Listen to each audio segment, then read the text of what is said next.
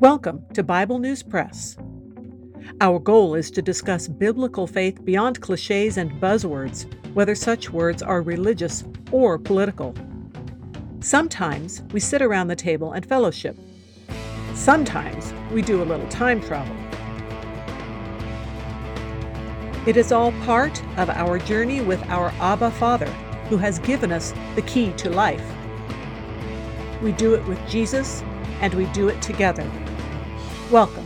Hello, I'm Laura, and today I will be summarizing our group's discussion of Hour 8 of Learn the Bible in 24 Hours by Chuck Missler, going over the section that was about the book of Job. Chapter 1 sets the stage for the whole story, where we get a description of just how wealthy Job was.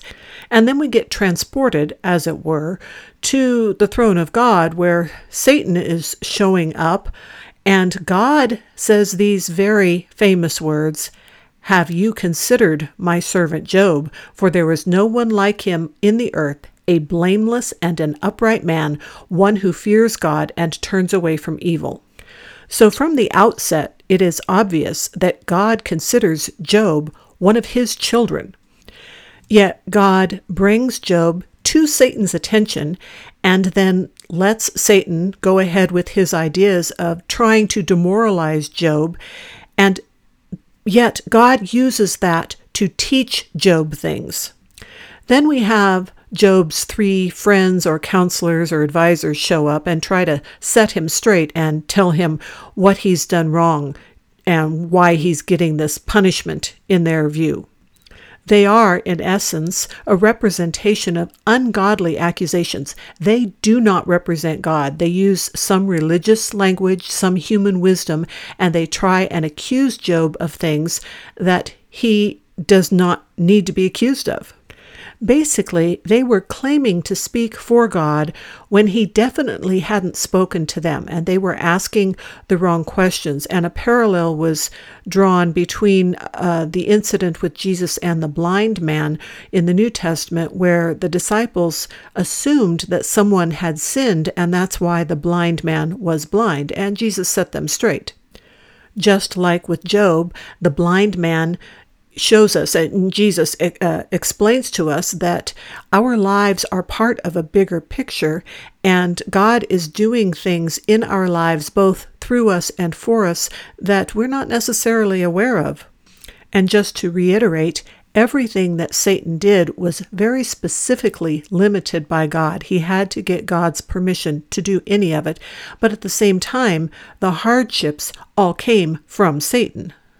All of this reminded us of things we had read in Watchman Nee's book, Sit, Walk, Stand, and that is that we have everything we need in Christ. We are in Christ, and there is nothing that the tempter can do to knock us out of that. We discussed the difference between godly conviction by the Holy Spirit and the kind of condemnation that has us wallowing in guilt. Now, while it is true that you could take a godly conviction and respond to it the wrong way, the fact is that anything God does in that regard, he is trying to get us to come to him, much like the prodigal son. He doesn't want to sit there and hit us over the head constantly with what we've done wrong. He simply wants us to turn to him.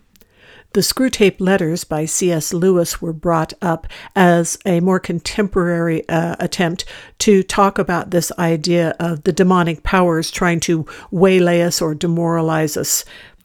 Someone mentioned that there is a play form of the Screwtape Letters put on predominantly by a fellow named Max McLean, and I will put a link to that, but I will be honest and tell you that I don't generally enjoy things that focus so much on the demonic. I know they're there, and I don't need to get into it more than that. So I'm just putting a link there because it was mentioned. And getting back to Job's 3 counselors, this is an example of where you can't just take a section of the book of Job and quote it as somehow being wisdom from God, because there are large sections of these guys speaking that God later refutes. So you really need to have the context of what is going on to know what to do with what these fellows said. And then we got into discussing the fact that this is a real book, a nonfiction story told in a literary way that also mentions several very profound scientific phenomena and details in specific detail about the design of the earth, things that would have happened before even Job was alive. This highlights the fact that the Bible is not an unscientific book, whether or not certain religious people or organizations sometimes come to the wrong conclusions. But beyond even that, there are things that are accepted in the wider non-Christian or among non-Christian scientists that have less basis in fact than the book of Job. And one resource for delving into that was a film by Ben Stein called Expelled, and it talks about intelligent design, and I will put a link to that.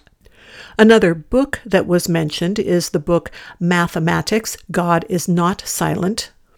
One of the main premises of this book is that all the main scientists come to a point in their explorations and discoveries where God is very apparent, and they can either accept that or they can make a very obvious choice to deny it simply because they don't want to admit it.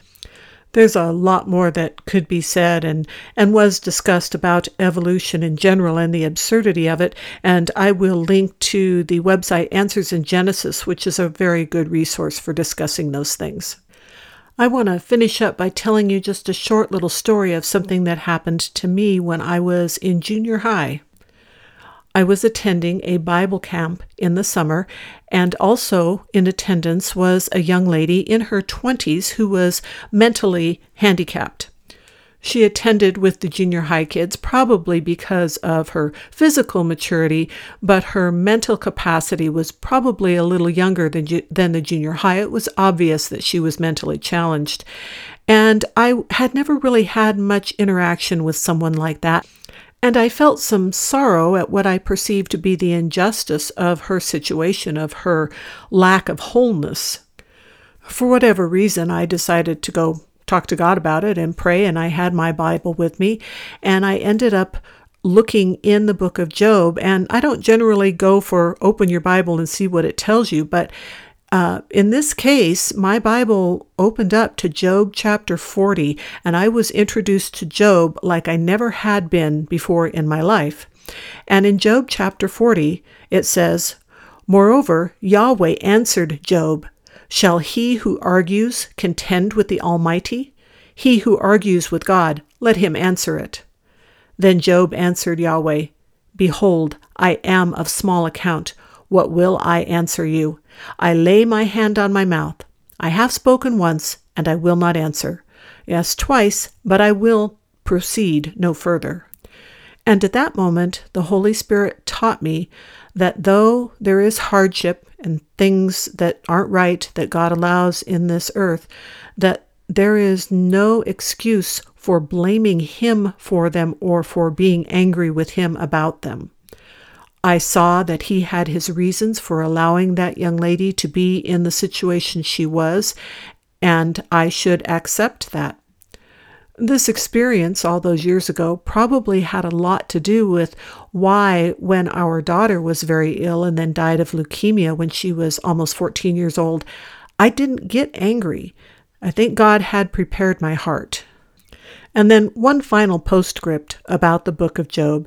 I have always found it amusing that in the very last verses where it talks about the multitude of blessings, the double portion in biblical terms of the blessings, that he got so many animals, and then he also had 7 sons and 3 daughters. It doesn't talk anymore about the sons, but it describes the 3 daughters, mentions them by name, and talks about the fact that they get an inheritance. This is a very early example of just how much God esteems women, that He would mention them in the book like that. So that's all for now. Next time we should be discussing the Psalms. Thanks for listening, and see you next time. That is the Bible News Press segment for today, but not the end of our journey.